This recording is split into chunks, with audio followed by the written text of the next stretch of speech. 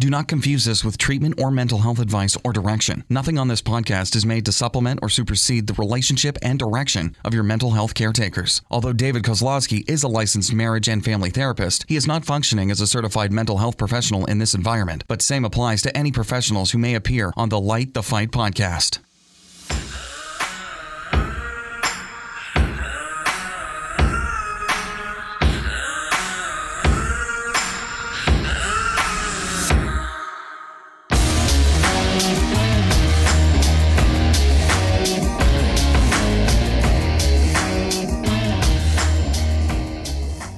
So everything sounds good?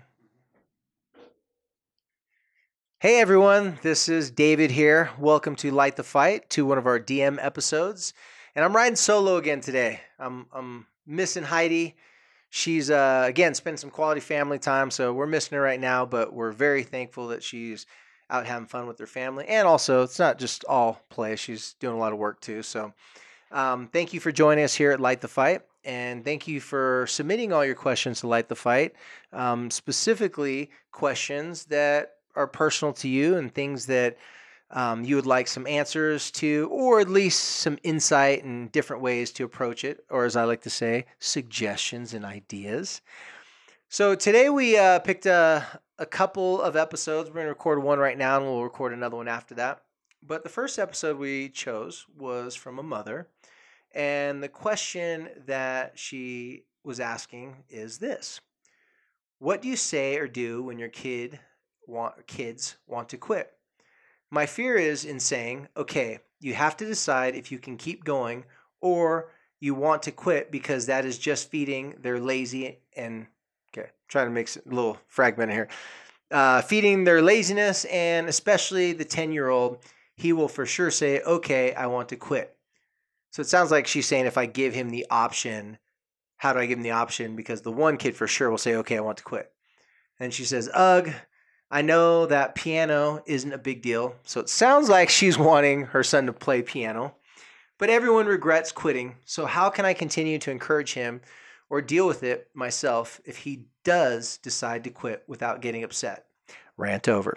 Well, thank you for the question. And so I'm going to tell a little story. This question, part of the reason why I chose it, this mother did not know this about me, but when I was a young lad, a little wee youngin', I too took piano lessons. However, it was not my choice to take piano lessons. So let me tell you the story. So I'm at Magnolia Elementary School. That was elementary school in Carlsbad, California that I went to. And I remember one day, my mom picked me up, probably like second or third grade. And she picks me up in the car and she said, I got a big surprise for you. And I was like, you do? She's like, yeah. She's like, I'm going to take you to Yamaha lessons. I go, Yamaha? And I kind of like thought about it. And the only word I'd ever heard of Yamaha was a motorcycle bike.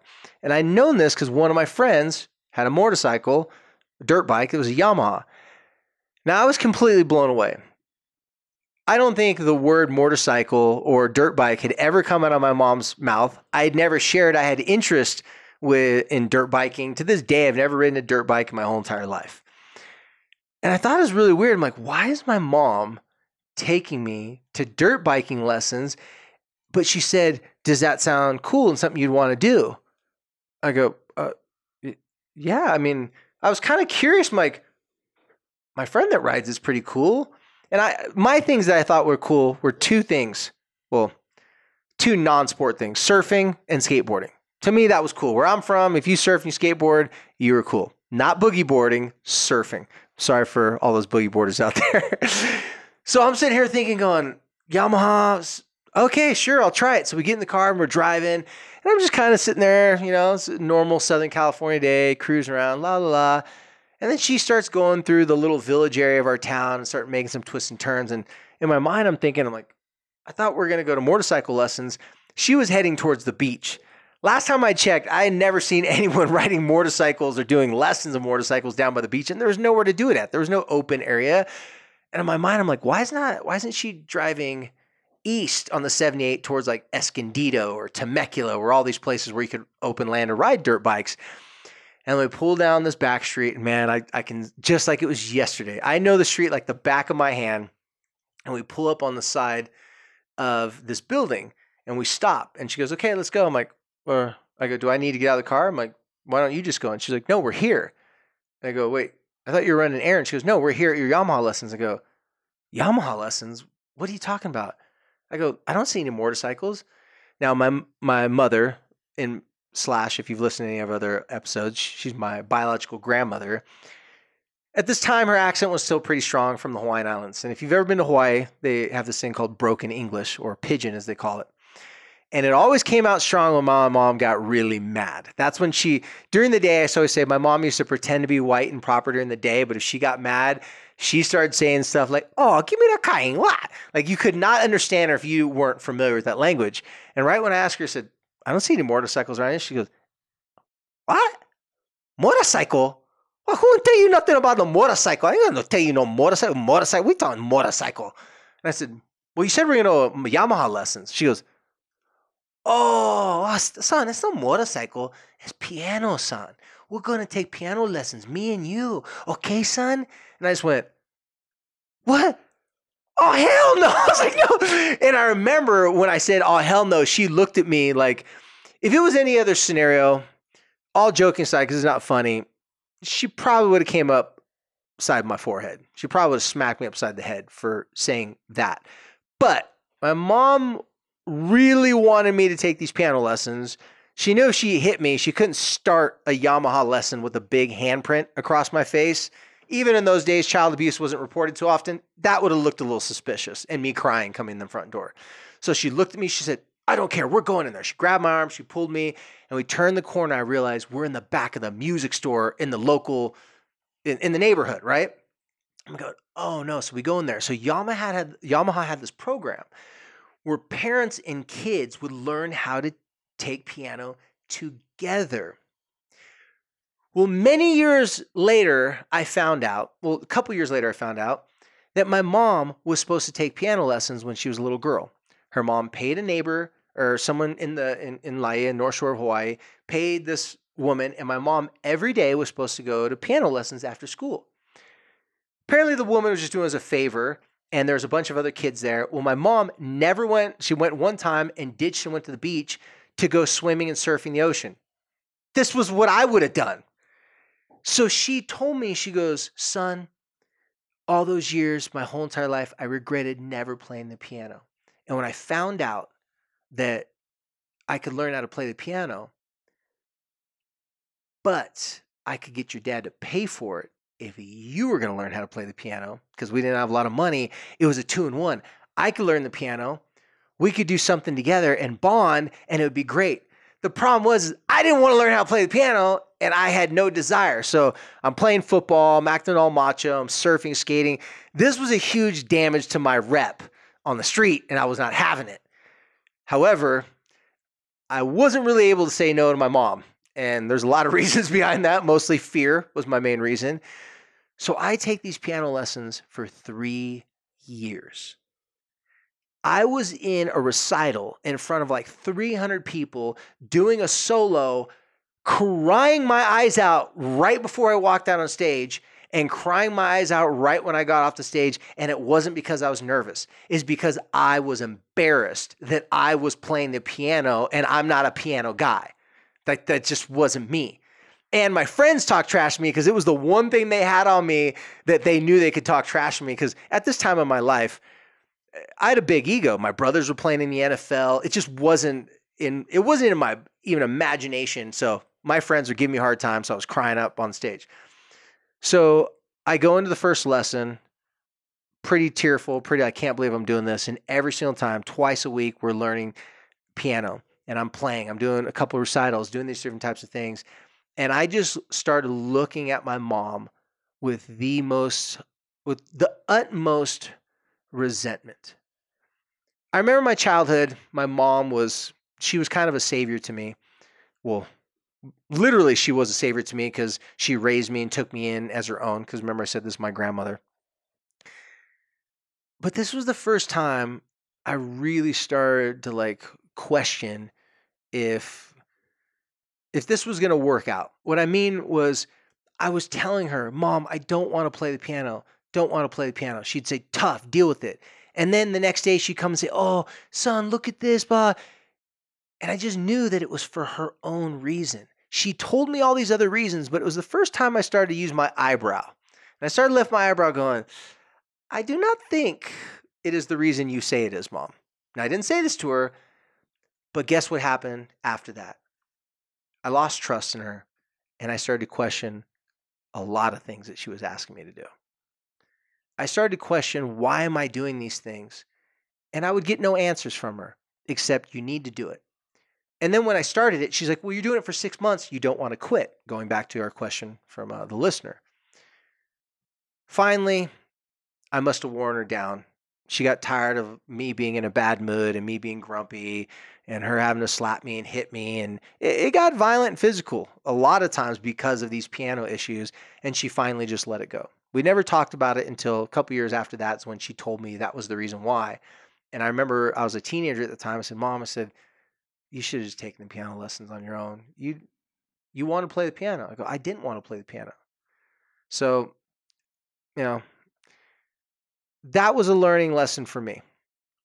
And in answering this question, and the reason why I went off on that long story was because the lesson that I learned at that particular time was very simple. I actually was interested in music, but it was the guitar. I begged her, "Can I please play the guitar instead?" She said, "No, you learn how to read music. Everybody starts out with piano. You have to do that." Well, I'd ask some people around, my uncles, because a lot of Polynesian males play the guitar, they play the ukulele, and they said, "No, I don't know how to play the piano. I just picked up the guitar and started playing it." So even though I wanted to play the guitar, I had this angry feeling inside of me against doing like hard things, specifically musical hard things or anything my mom wanted me to do. So when my mom wanted me to do the homework, I was like, I didn't like it because she wanted me to do it. When my mom wanted me to do anything that I didn't want to do, I questioned why I had to do it. And I realized that a big part of it really happened during this piano time because she was forcing me against my will. Now, I'm not saying this question is the exact same scenario, but in answering that question, this woman said, "What do I say or do when my kids want to quit?" My fear is that if I let them quit, they're going to become lazy. And if I give them that option, they'll take it every single time. Well, we've talked about this on a couple different episodes here. And I'm going to illustrate this again and then suggest something for this mother or anyone in this situation. It goes back to curiosity. Curiosity. Okay. The other night, took my kids to see Smallfoot. And there is one quote in Smallfoot that really made me start thinking. They were trying to keep, oh gosh, I don't want to do spoiler alerts. Okay, I won't say what it is. But basically what one of the lead characters said, he said, "The only thing more powerful than fear is curiosity." Think about that for a second. How many times have we been scared to death of doing something? But over time, or maybe at that moment, we were so curious of what the feeling of doing that would be like, we overcame our fear. The first thing that comes to mind with me is when I jumped off a very high cliff at Lake Powell on a little summer trip with a bunch of friends that everybody else was scared to jump off of. But I saw one person do it, and I was really curious. I got up there. I was about to jump. Me and my friends like, 1, 2, 3, go. We'd both stop. 1, 2, 3, go. We'd stop. But something about when I looked down, I'm like, man, that seems like an adrenaline rush. And I finally went for it. So I don't think it's a perfect science. Every time curiosity is stronger than fear, but curiosity has the ability to break through fears. I want each and every one of you parents to spark your child's curiosity in you and the things you're asking them to do. I don't think it's about piano in this woman's case. I don't think it's about the actual thing that you're asking them to do. I think they're wondering and trying to decide if they can trust that you can guide and direct them in a place where they're going to be allowed to have curiosity, and at the same time, they're going to have your safety, comfort, and security that you're going to be there for them if the curiosity does not pan out the way they thought it'd be, or the way they thought it would happen. So to all you parents out there, specifically to this mother, here's what I'd suggest you do with your kid. Now, you don't have to say these exact same words, but again, it is some core principles we talk about here in Light the Fight. It is using specific statements, tapping into their curiosity, and building a trusting relationship with your kid, or in this case, preteen, so that they're able to be curious about what it is they could do versus be suspicious of why you're asking them to do it. So instead of them thinking, my mom's asking me to do this because she wants control and she thinks this is important to me, they could think like, all right, well, I don't have to do something, but my mom is suggesting me to do something. And if I don't like what she's suggesting, then she's going to tell me to come up with some things that I would like to do. I think learning should be a choice. And I think if we choose to learn things, then it leads us down another path, and we might be curious in learning information that we had no idea we'd be interested in. Kids can learn how to be interested in engineering when all they want to do is work on a car. People can be interested in learning how to write when all they want to do was write their own blog. Come to find out, they have a talent in it, and then college years come around, like, maybe I'll get into creative writing. There's lots of pathways we take, but I believe the most important choice we have to make on our own is the first choice. So parents, I suggest you give your kids at least two choices. So in this case, I would present it like this.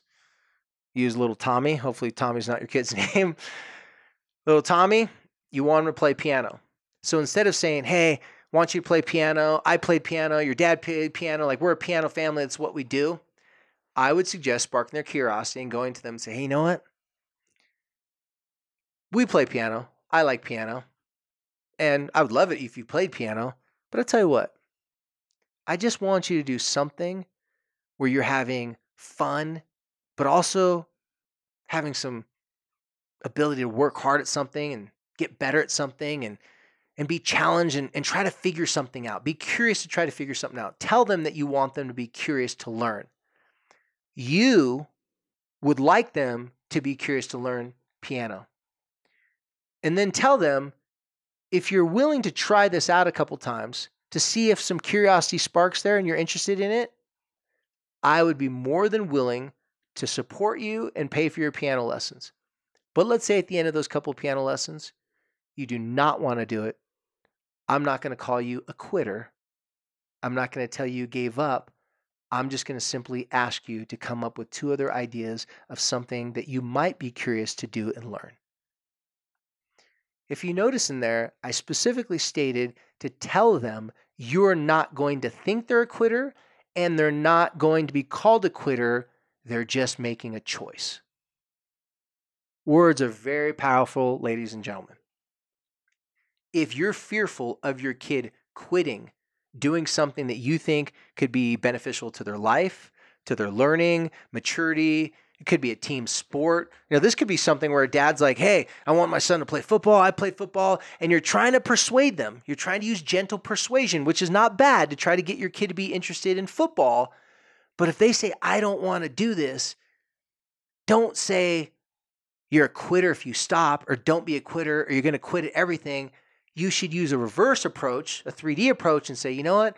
I don't care if you start and stop 100 things, because if you find that, I don't care if you start and stop 100 things, because if you try 100 different things, you just increased your odds that you're going to find your one thing. And once you find that one thing and you push yourself to a whole new level, if it's a physical activity like football, and you really want to do football and you're curious about it, you're going to push yourself to levels of disappointment, hard work, but you're going to have lots of happiness because the work's going to pay off.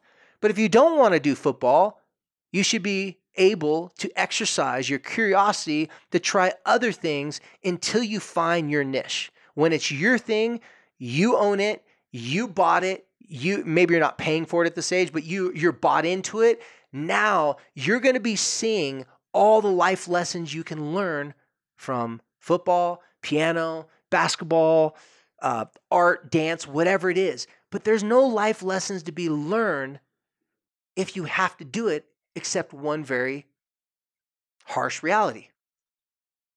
Sometimes in life, you have to do things that you don't want to do, and you're just going to do it anyways. But when it comes to extracurricular activities, I don't think that should be the example we're using. When it comes to something like school, well, until the law changes and says we can pick our education and pick the things that we're interested in and want to learn at, you're going to have to do it. I would use schoolwork as something you have to do, but if the kid doesn't like the school he's going to, these different types of things are unappealing about their teacher, always encourage them to stay into it, stay involved in it. But if it gets to a point where, let's say your kids are older, the normal traditional high school isn't working for them, then look at other opportunities for them to study so that they don't get burned out on that. But if you notice, that's not quitting, that's pivoting. That's changing the way you see the problem. Yeah, some things in life you just have to do. But the pleasurable things, your passions, that's the opposite of something you have to do. That's something you want to do. And because you want to do it, you're going to motivate yourself, and you'll never be a quitter. You'll be someone who actually made a choice. And then later on, if you run down that course and figure out that you're not as interested as you used to be, then you make a different choice. So parents out there, be less fearful of your kids quitting and be more conscious of you not calling them a quitter and you being fearful that they're going to quit, and instead give them options, give them opportunities, and tell them whatever they decide to do, you want them to give it a good shot and a good run at it. And if they change their mind, that's fine, but they can't change their mind to going to do nothing. Just change their mind to do something else. As always, follow us on Light the Fight, any social media that you're active on, and our podcast can be found on iTunes, which is the podcast app. If you have an iPhone, there's a little purple app, and it looks like it has a microphone, like with a couple rings around it.